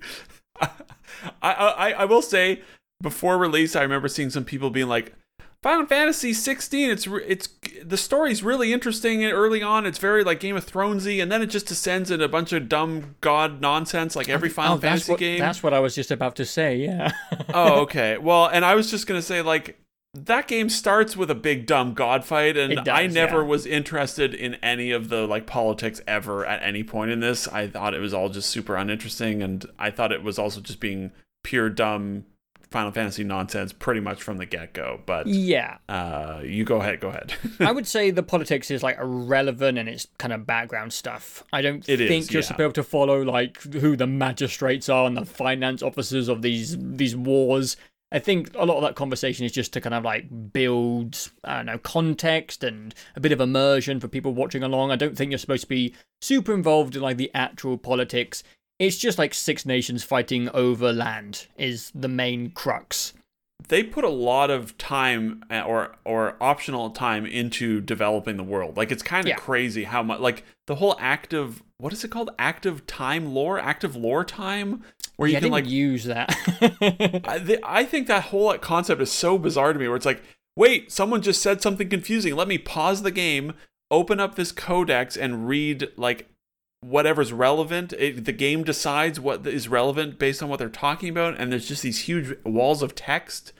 And I mean, the idea is good if you really want to keep up with everything, but I didn't think it was that necessary. No, and I just don't really like the idea of pausing a cutscene and like having to read for 5 minutes and then go back to the cutscene and be like, wait. It's optional, you know, you don't have to. It is, totally. And I did not engage with it much because I just, you know, it's not for me. And then there's like this, I don't know if you went digging into some of the like hideout menus, but there's just like this absurdly detailed, like there's the world map and this character tree where everyone has all these connections to each other, and you can read like the whole lineage of everyone everywhere. I did not, again, read any of that. I just opened it once and was just overwhelmed by the sheer magnitude of all the stuff they'd spent developing this world. But it's just kind of like, it's just kind of there, and that's fine, I guess. But they spend a lot of time talking in this game, and none of it's very interesting. Yeah, Ultimately. I have nothing against like building up characters in the world, but you kill Totally. everyone in the world. You kill all the main guys. They all die and all their kingdoms fall to ash. So yeah, I didn't like pay attention to any of that, and it didn't really seem very relevant because it's a video game and every single kingdom feels like its own mini chunk, mini crystal, mini god fight, and then you kind of move on to the next kingdom. And you know, I liked the world design. There's different places with different factions of life, and they treat the gods in different ways. But again, like just the surface level stuff I got from cutscenes was perfectly enough. I didn't like need to read a codex because you kill the leader of like every place anyway, or they die somehow else. Yeah, the high level plot it's very simple to keep on top of, you know, and there aren't ultimately that many characters, and also most of them die as well, so whatever. I would say my main complaint is I actually thought the basic idea of the plot was completely fine for a JRPG adventure. You know, you've got 6 crystals or whatever, 6 kingdoms, they're all fighting. I like that they're fighting amongst each other, and it's not everyone after you. You kind of like sneak in under the veil of other battles. And your objective is to kill like the 5 big crystals that it sends the world into turmoil. Like the basic concept of the plot I thought worked for a video game and was, kind of fine. It was like a weird JRPG version of Game of Thrones, I guess. Right. Yeah. But for me, the second half kind of lost me because there has to be an ultimate god. Of course. There has to be an ultimate god. And I remember a very, very long time ago talking about Persona 5. And I had the exact same complaint with Persona 5. Where in Persona 5, there is a big bad guy who is changing and the minds of people and doing bad things. And he's just a human dude. The ultimate big bad human dude. And then you think the game is over. And then spoiler for Persona 5, there's an ultimate god. And the god is like the leader of all of humanity's like soul and spirit. And then at the end, you're like, we humans, we might not be strong, but together we can do anything. And with our friends and with all of our faults, we can come together. And then I just couldn't believe that the exact same plot is in this game as well. It's like a weird trope where you have to fight a god who made humanity. And then at the end, he goes, but with my friends at my back, and even though our humans have our problems, and we're kind of bastards, when we come together, it's like, oh, I've played this game before, man. Why does it always have to go this way? And even with the Final Fantasy VII remaster, it does the same thing, where like at the end you're against like an ultimate boss, but that boss is like fate or something. It's like some weird, like, abstract thing. It's not even a god, it's like a concept. It's a concept, You're fighting existential concepts. Exactly, and then I was trying to listen, but it's like this god made humanity to make the icons, and then it's all about Clive, and then they're like, no, we're not gonna do it. And then, you win. And then, I don't know. It's very much... It has to be obviously it's like that just seems to be, I don't know, I guess that's what people like from these things, and that's fine. And I think I don't necessarily have a major problem with that, because it's sort of, at a certain point you sort of go into a game and you're like, all right, I know what I'm going to be getting, right? And that's, but like, I think it's more effective when the people and the friends and all that are actually like characters I care about at all. I would be less annoyed or bored by the cliched, usual story beats when there's characters that I'm into at all. Like in Final Fantasy VII, like that cast of characters, they're delightful. But 16's party and the main cast are just kind of, they don't do anything for me. I think Clive is not very interesting. I don't know. He's okay. He's okay. I don't really like the voice actor. He just sort of grates me after a while. There's a lot of him screaming. There's a lot of him crying and screaming. And and just being like, oh, I'm so sad. And I'm just like, yeah. I appreciate that. I respect him. I respect it. He's not just like big, gruff Mr. Emotionless, and that's all fine and good, but like, he's okay. And Jill is a lady, and she's there, and they get along, and they like each other, and you're like, okay, sure. And then, what's his name? Joshua? From Diablo 4 wanders into this game as well, and is Sid with the raspy voice. I liked it a lot. I thought he was good. Sid was okay, but I feel like he just wasn't around enough for me to really get attached to him. They hang a lot of the plot on you really caring about Sid, and I was on board with Sid, but he kind of felt like he was gone maybe 20 or 30% too soon, which was unfortunate. Sure. Yeah. And then there's Joshua and Torgal, and that's kind of it, And it's I just didn't really get it. There wasn't enough. I don't know. There wasn't just enough personality from them for me to really care about them. And again, I think that's fair. You're coming off of like 7 remake, where it's like we got all these characters are ridiculous and goofy and funny and that's fun, but like 16s, they're all kind of just okay, and so I just didn't really get attached to them. I think Clive is fine. I think the protagonist of every JRPG is not that important. They're never like the best character. Like, of course, Cloud is a pretty emo boy who's moody, and Clive is the same. Yes. And like Persona 5, Joker doesn't like say anything. Right. And what other games are there?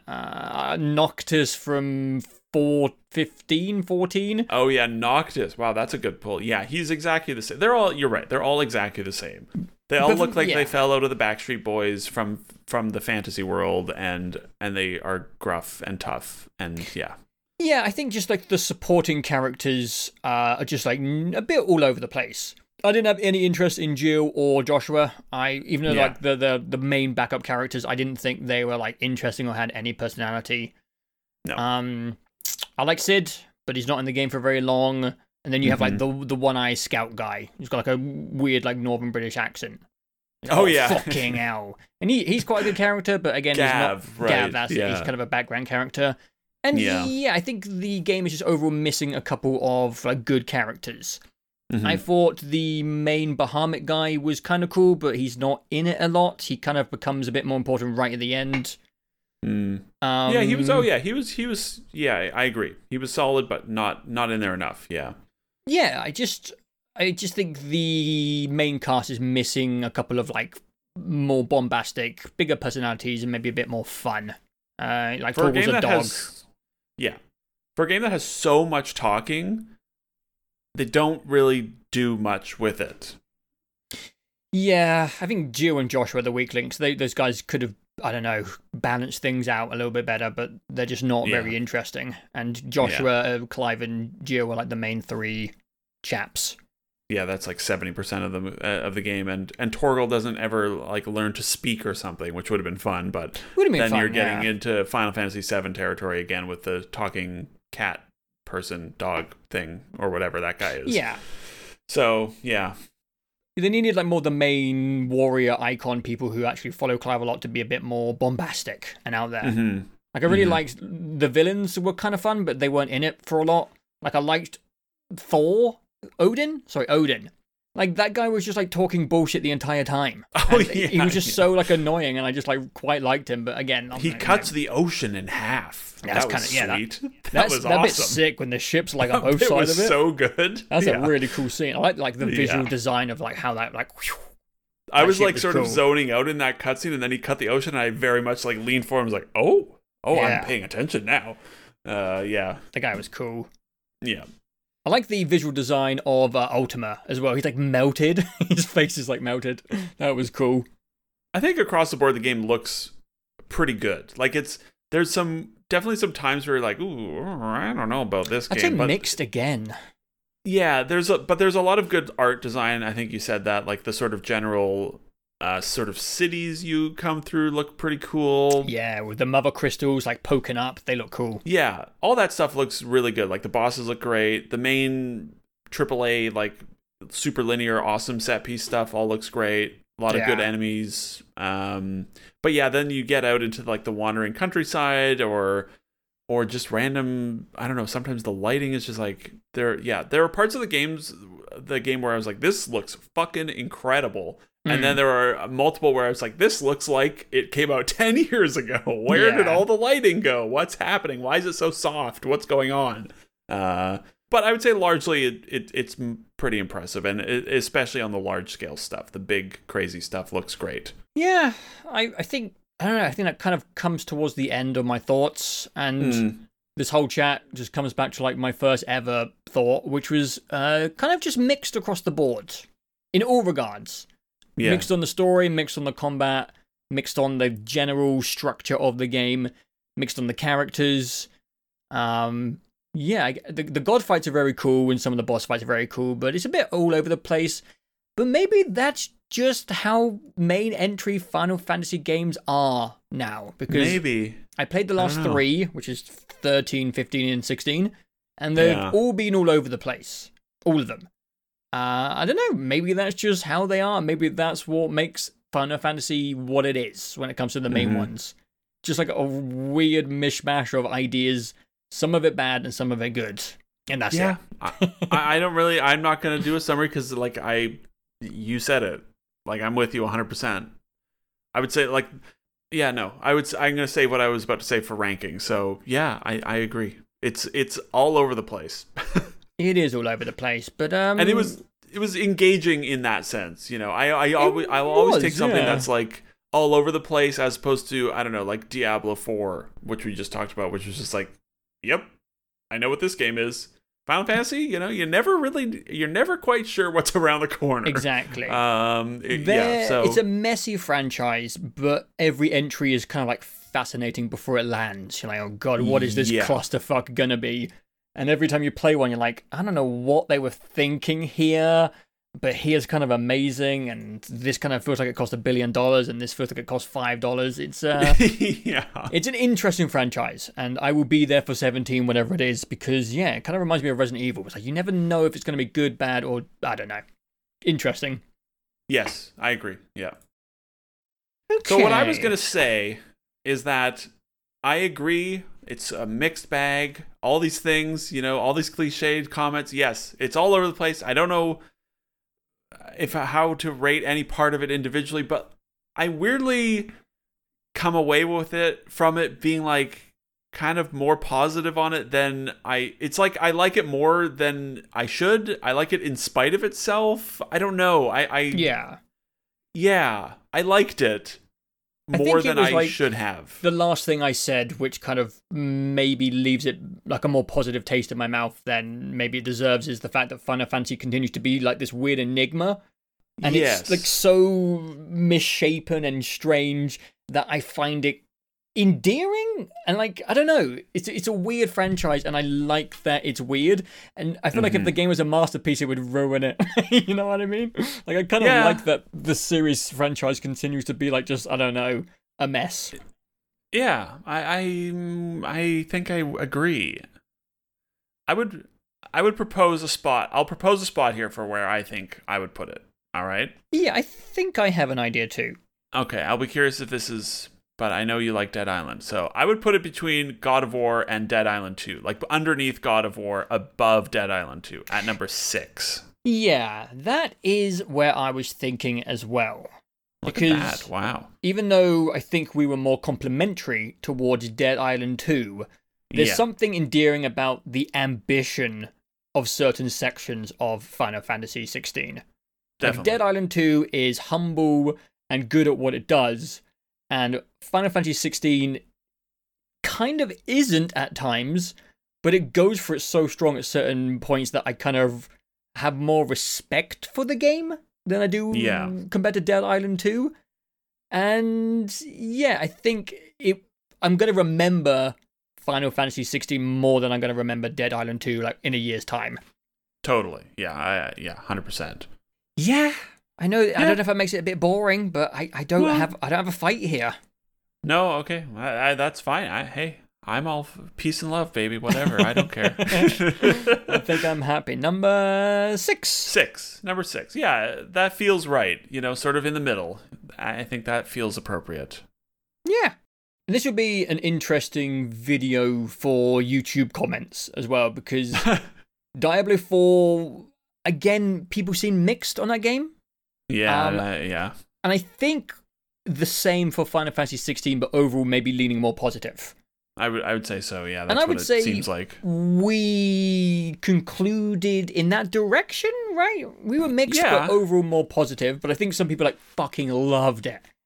Yes, definitely. We're thumbs up. We like it, but I don't know if we revere it as much as other people. So it'd be interesting to see what people think of those rankings. Yeah, it will be curious. We won't get in as much trouble as we did for Star Wars, probably.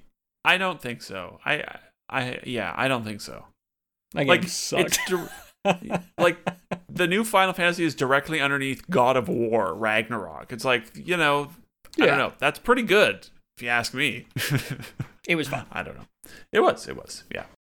Patreon game ranking time. Right. We did it early last time. We're doing it late this time in the video. We're a mess.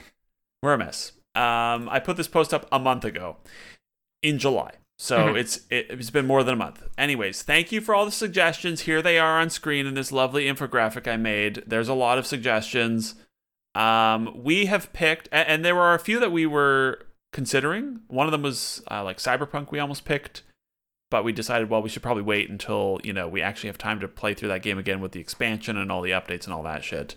I don't remember what other ones really jumped out, but the one we have picked is Resident Evil 7 Biohazard. Resident Evil 7 from Jake Reel. Thanks, Jake. Good suggestion, because we, in doing our top 100, realized we really kind of neglected a lot of Resident Evil discussions. I also brought up Resident Evil as a kind of comparison to Final Fantasy in the way that franchise is a bit weird and muddled. Right, yeah. So this is good. We want to talk about Resident Evil more, so this is excellent. And Resident Evil 7, very different from Resident Evil 4. Yeah. This is going to be an interesting one, because I really, really love 7. Even though it has issues. Everyone knows, the enemy variety is not great. It's bad, yeah. Some of the boss fights are really clunky and weird, when you're fighting Jack in the barn for the 7th time. Yeah. But there's something so, at this point, iconic and memorable about the Baker family and that game in general, where it's this game's kind of a legendary to me at this point. I just think Resident Evil 7 and the Baker family and all the places you go to are just an incredible cast of villains. I think they're amazing. I also only just recently played all the DLCs right before Resident Evil 8 came out last year. And that's made me enjoy the game even more, because the DLCs are crazy experimental side pieces which flesh out the characters even more. So I kind of love Resident Evil 7 a shit ton. Yeah, so just to clarify, we have not replayed it for this discussion, and part of the reason we picked it is because we know it really well, because you revisited it with, like you said, all the DLC before 8 came out, which was 2 years ago or something, which is pretty recent. It's last year, right? I don't know. I thought that was May 2021. Maybe, I don't know. Time's weird. Who knows? Time is irrelevant. It was May 7th, 2021. Okay, so that was 2.5 years ago. Whatever. That's still recent. Okay, shit. Let's just be honest. And I have not replayed 7 since I got really into 7, which is when it came out. But I replayed 7 multiple times when it was new, and I never got around to the DLC, but at some point I will do, good, man. It's so good. At some point I'll do 7 replay with DLC and an 8 replay probably. And yes, God, every Resident Evil game is difficult to rank because they all have their ups and downs and their pluses and minuses and all these things. And 7's negatives, like you said, the The enemy variety is not good. I actually never minded the boss fights. I thought they were fine, which is weird, but that's the way it is. And then For me, I would it's just say like the one in the barn, the big like Jack blob where you're climbing the ladders and that shit. Right before the like when you just go to the boat, like the final boss before the boat section. Oh yeah. Okay, yes, that one is a little clunky, more than a little clunky for sure. Yeah. And then the other negative I have is like the final section in the caves, the mines, whatever it is. Yeah. I remember never being I never loved that. It also sort of suffers a little bit from the like RE2 problem of, I think the first environment with the house is the best environment, much like the cop shop is the best environment, but the later areas are still good. Grandma's house, pretty good. Crazy Guys Saw Festival, pretty good. And the boat section, I don't mind. I kind of like the boat section. It's a nice change of pace. Yeah. I don't hate it either. People seem to really dislike that, and I think because, you know, whenever the main games leave the interconnected main map, people don't like that as much, and I understand that. But yeah, I don't mind the boat part or the end part. It's sort of the boat is another sort of interconnected area, but on its own, and you get some of that fun, like, I don't know, Ring-ish energy, right, with the little girl spooky stuff, boats, ghost ship. You know, I don't mind that section at all. And I would agree, RE7 is, kind of more revered now than it was at the time. Yeah, for me it is for sure. I would say the bigger part for me is that it's like that game really nailed the balance of, we've got lots of Resident Evil in here, aka dumb, weird, locked doors. Yeah. Basically. Which I love. I love that stuff. Interconnected, weird doors, dumb locks. And it's fucking scary. Yeah, it is at times, yeah. You know, I find first person way more scary than third person, and I think they nailed the balance of just bringing in all these weird horror tropes from all these different movies that it was pulling from and making a cohesive, gross, spooky thing. Yeah. So that it's true, and it like relaunched Resident Evil, right? Yeah, it that's what I was gonna say.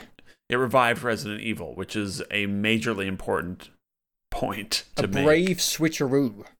Switch them up. Yeah. Going from Resident Evil 6 to Resident Evil 7, that is a hell of a swing. Yeah. Like, crazy. I also really love the fact that the game has great replayability. I've never replayed any of the Resident Evil games aside from 7. And 7, I wanted to replay it to sort of master it and conquer it because I found it very scary to play through the first time, you know, alone in the dark, like 6 years ago. It was very effective. But it was also really fun to be like, all right, nothing scares me in this game anymore. I got X-ray goggles and speed boots and an infinite ammo this and a chainsaw and all these weird unlockables that make playing through even easier. Then I just feel like all the other games haven't quite hit that. And I have weirdly been chasing those highs in every Resident Evil game since 7, which is praise for Resident Evil 7. Like, you know, there are a lot of things it does right that none of the other games have quite done as well, and I want that very badly. So yeah, 7's very good. Yeah, I love that game. It's my favorite of the modern ones for sure. Yeah, I still don't know, but Resident Evil 4 remake is like its own thing in my head. I don't consider that one of like the main modern ones. That's like a juicy remake. Would you consider 2 one of the main modern ones? Yeah. Okay. Which is weird. Yeah, but I sort of understand what you're coming from. I don't know. I'm categorizing these. Yeah. So I don't know how the fuck to rank it. So, because like I don't know how to rank Resident Evil games just for me personally. I've tried and I can't quite figure out which one I like most, and so I'm not. I would say you take point on ranking Resident Evil 7, and I'll see if maybe have to talk you off a ledge or something, but I don't know. Okay, well I'm just gonna say a thing. Go for it. It's above Horizon for me. It's definitely above Horizon. For me. Yeah. Yeah. Okay. Yeah, okay. I would agree. Yeah. I was expecting some backlash. So you're okay, yeah. That's my starting point. It's above Horizon. Mm-hmm. But next is Resident Evil 4 Remake, which I thought was fucking amazing. Yeah, this is where it's tricky. I really love that remake. Just because the combat is so good in 4, in my opinion. Like, I think it's gonna be which one is here. It's RE4 above 7 or 7 above 4. Like, that I feel like is what's gonna happen here, right? It's the battle of the 2 RE games for number 3, basically. Would I put 7 above Elden Ring? I can't do that. I just love the characters too much. Yeah. Okay. So it's RE4 versus RE7. RE4 Remake versus RE7. I think so, yeah. And it's tricky because I agree that like 4 is so focused and it just does its thing, right? And it does it really well. And I should say I put a lot of time into RE4 Professional New Game Plus, which is like a fun sort of mixed difficulty of like, I've got everything, but shit hits real hard, but I'm still kind of cruising through it. And it was really fun. And I definitely started to appreciate a lot of the combat nuance and just sort of the encounters more as I was playing through that. Nice. And RE4 I wouldn't say has necessarily any segment that's bad. I didn't like the opening village section of RE4 as much as the rest of the game, but I wouldn't call the opening section bad. I think I've decided where I want to put it.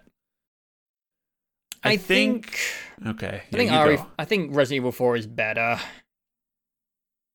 I think RE7's better. Ooh. I think There's RE7 so much good shit in Resident Evil 4 though. There is, but there is also in 7. Yeah, I don't know. But the amount of content you get in Resident Evil 4, the quality of that game, the combat system. The enemies are way better. The combat's way better in 4. The highlights of Resident Evil 4 as well, with the, oh my god, what are the guys who just don't die? The weird milky boys who slip on the ground. Oh, yeah, the regenerators. Regenerators are my favourite villain design in years. Those guys are great. The big double ogre fight's real good. Yeah. The Indiana Jones Temple of Doom section's real good. Yeah. I think for me it's difficult because I prefer the characters and like setting or world of RE7 much more than RE4, which is just kind of a bunch of bullshit. Yeah. But I like playing RE4 a lot more. I just think it's a better game. Yeah, I would agree, but I would also say that I think 7, the clunkiness of 7 aids the spookiness and the sort of tension of 7, which I want more of. From a survival horror game. Like, I want there to be some tension and difficulty when they're shooting and dealing with enemies, and 7 definitely still has that best balance for me of tension and sort of an unwillingness or an uninterest in me wanting to explore because it's scary and tense, but I have to, and I also do want to explore because finding shit in Resident Evil is the whole fun part of Resident Evil. Yeah. So like that balance is great when you, and I've been chasing that high. I have been chasing the RE7 highs and I've never quite gotten it from any of the RE games, and but also I don't like the later chunks of RE7 as much. RE4 ends way better, that's for sure. Yeah. I don't have any like sections of RE4 that I personally like really didn't like. Yeah. The game is really good.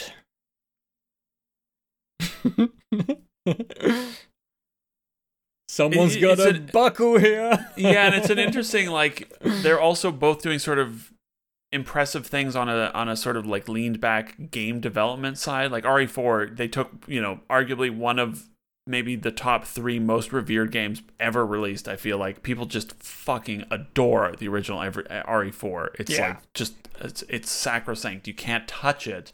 But they did, and they messed with it, and they made a game that everyone was just like, this game's fucking amazing. It's awesome. They did it. They somehow took the beloved thing and made it new and fresh. Yeah. On the other hand, RE7, you're coming off of RE6, which was just a giant fucking disaster. No one liked that game at the time. It was just a big dumb shit show, and they took many years off. here comes RE7, and it's like, oh, it's first person. Oh, it looks like, Outlast and Amnesia, and they're like, oh, here we go. They're just going to be copying, and Texas Chainsaw Massacre, spooky hillbillies. Yeah. But they did it. They nailed it, and they made something very cohesive that brought RE back from the brink of oblivion, I would say, and launched it into like the best era of it's ever been. So like both games are, I don't know.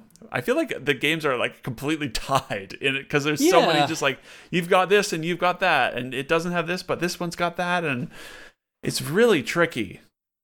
If the DLC comes into play, then it makes it really close for me. Yeah, that's tricky. I don't know if that should be part of like an objective ranking. Probably not. But that DLC is such a wild, fun, like cutting room floor roller coaster of like crazy ideas. I don't know. I haven't played it, and I don't know how you buy it. I think it's all still separate, right? It's not like all bundled together. And it's great. There's like an escape room where you have to get out of a bed while Margaret's out of the room making you food, and you have to be like in bed when she comes back, and it's like, oh my god, she's coming. You got to get him back, put the shackle back on. It's really cool. And one with the sun, where you're like getting your fingers chopped off if you lose at a game of cards, which is horrendous. Wow. To buy all of the RE7 DLC right now, not on sale, is $70 Canadian. Fuck, really? That's brutal. The base game of RE7 is $30. The gold edition with everything. Oh no, sorry. Wait. Oh, what? Yeah, the full bundle is $108. There's a lot of DLC as well. Yeah, there's like 5 packs or 4 major paid ones, or 3 major paid. Sorry, 3, yeah. The one we play is Chris Redfield is probably not. You could like miss that one. Yeah, I think that was the first one that was released or something. I remember playing that one first and being like, this is stupid, and then I never touched any of the other DLCs, so I do need to play them at some point. The last one you play is a guy called Joe Baker. And he has a robot Iron Man fist, and you punch alligators. It's really cool. My eyes rolled so hard and then looped back around and was like, yep, that sounds great. It's so fucking stupid. Huh. The DLCs are amazing. I don't know. I don't know if I care anymore. I just like them both so much. I know, and they can't occupy the same slot though. One has to win. It's so tricky. They're both like so different from each other, And want to flip a loony or whatever it's called? Yeah, should we? I don't know. I was gonna say that like RE4 is probably more consistently better, but I just don't know if it's doing quite as much, I think RE4 is a better game. I mean, I've already said that, but it plays better and there's more content, and the production values are like, quite modern with the new RE engine stuff, and it looks incredible. But for me, RE7 is the best like personality out of maybe any horror game I've ever played, with the most memorable characters. True. And some of the most memorable gameplay moments. So yeah, it's a hard I would say competition. as a survival horror game, because this is the survival horror franchise, RE7 like is still the one to beat for me. Yeah. The opening is great when Jack's chasing you around the house. Oh, there's just so much good stuff in there, yeah. And they borrowed a lot of great lessons from all the popular horror games that preceded it, and we're very smart about just being light with using them. Nothing ever lasted too long there. Yeah, this is hard. I really don't. This is the hardest one ever. I would keep say. switching. Like my heart is definitely for RE7 above RE4. RE4 is just a remake.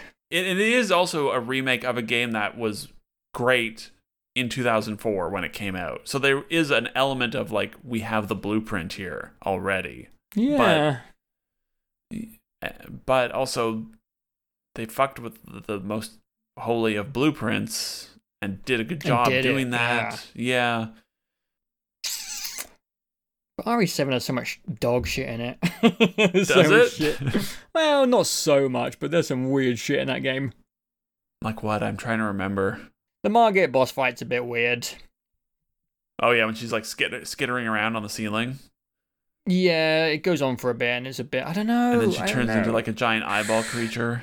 I don't know. Actually, some of that stuff's so good when you're in a house for the first time and you're in that swampy area. Yeah, that stuff's yeah. good.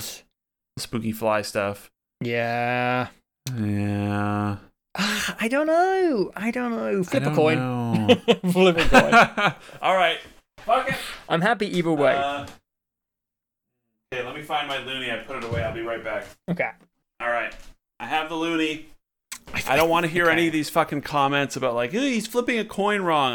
It's not football or American football or soccer or whatever. Like, I'm flipping it, I'm catching it, and I'm putting it over on the top of my hand. That's how we flip it in Canada, okay? I don't know.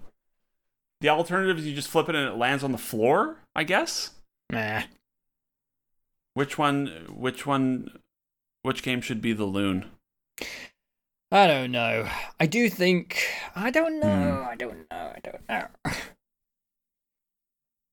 don't know. It's just. What does your gut say? Resident Evil 7. I think Resident Evil 4 should be above Resident Evil 7 just because it's more legendary and iconic in the gaming world. And we're drawn, like, personally, subjectively, it seems like we're quite drawn on the game. Yeah. So maybe what it means in like the ethos of gaming should kind of put Resident Evil 4 just like a tad higher. But I think RE4, the remake, which is what we're talking about, in the grand scheme, is not actually is not like as important as RE7 was. True. In terms of bringing back survival horror and bringing back Resident Evil. Would Alan Wake 2 exist without RE7? Makes you think. You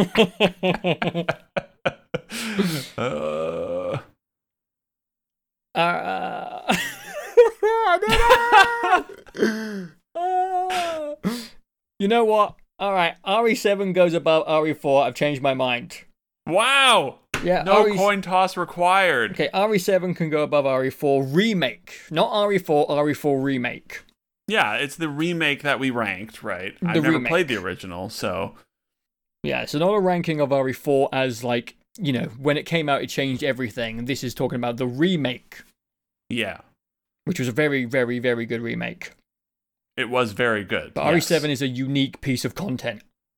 But I think, yeah, in terms of modern games and, like, games on the tower and games are upcoming and all these things, I think RE7 has had more of a direct impact on gaming, the modern world, than the RE4 remake will have. I mean, that's, you know, it's not really fair because who knows, but like, I don't know. You can't, an amazing remake is ultimately just an amazing remake. And I don't know how much it can actually inspire. Maybe I'm wrong. Who knows? It's sort of irrelevant. No, I know what you're saying. Yeah. Yeah, I've changed my mind. RE7. It's our tower as well, and 7 to me is just more personality. Yeah. I do think, like, as more time goes on and as we discuss RE more, the more I think RE7 is probably number one for me in the modern RE ranking scale. But yeah, we can get to RE8 one day. Oh, yeah. We don't have time to do that. That's a 90-hour fist fight. Okay. RE7, wow, is up at number 3 now. It did it. RE4 is at number 4, and that pushes Final Fantasy down to number 7, and Star Wars down to number 9. Wait, shouldn't Star Wars be number 10? Wait, yeah, let me actually just wait. Let me actually add it properly here. Give me a sec. That now moves, yes. Final Fantasy is number 7, Diablo is number 9, Star Wars is number 10. Yeah, not even, yeah. We have okay. 12 games now. Stacking up fast. Ranked. It is.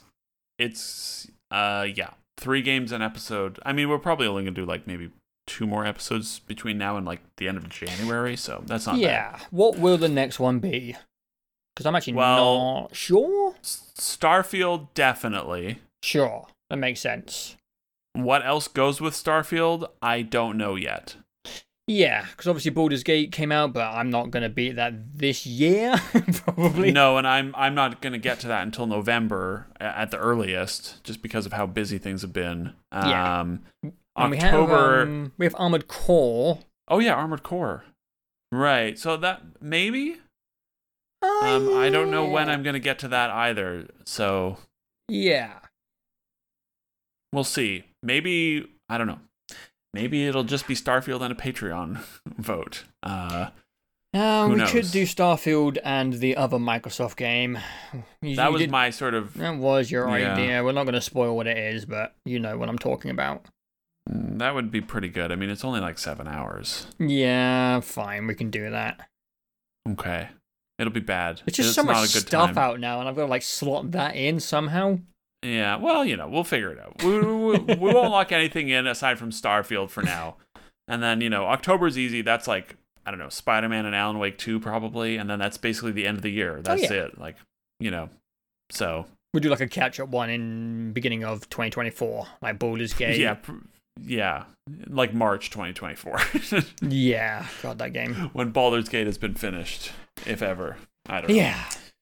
But all right. Yeah, all right. I think that is episode 3 of The Tower done. It is. We suddenly have 13 games on the list now in 3 episodes. The Tower be towering. Yeah, I'm going to have to order another tower one of these days. Yeah, probably, I don't know. Maybe not that far away. Maybe every like 2 years we'll have to refresh the tower, and or I don't know. That's problems for the future. No, we're fine. We've got lots of space left. Yeah. You'll be fine. Just remove your roof. I'll be fine. Exactly. I'll just buy the upstairs condo and punch through the floor. Exactly, yeah. Yeah. Anything and everything for YouTube content. Am I right? Yeah. Apart from that, guys, thanks for listening. The tower is getting there, getting bigger. And next episode probably will not be very soon because we've got the whole of Starfield to get through. And I've got 1,000 planets. Like, it's going to take forever. We've got to visit every single one of them, and I have another game to get through because the idea is too stupid. I'm going to have to do that. Oh. Which will be good because it's about time we talked about that thing. Yes, it's true. I have thoughts. Starfield and a mystery game coming next episode, probably in a couple of months' time. But apart from that, guys, thanks for listening, and we'll see you next time.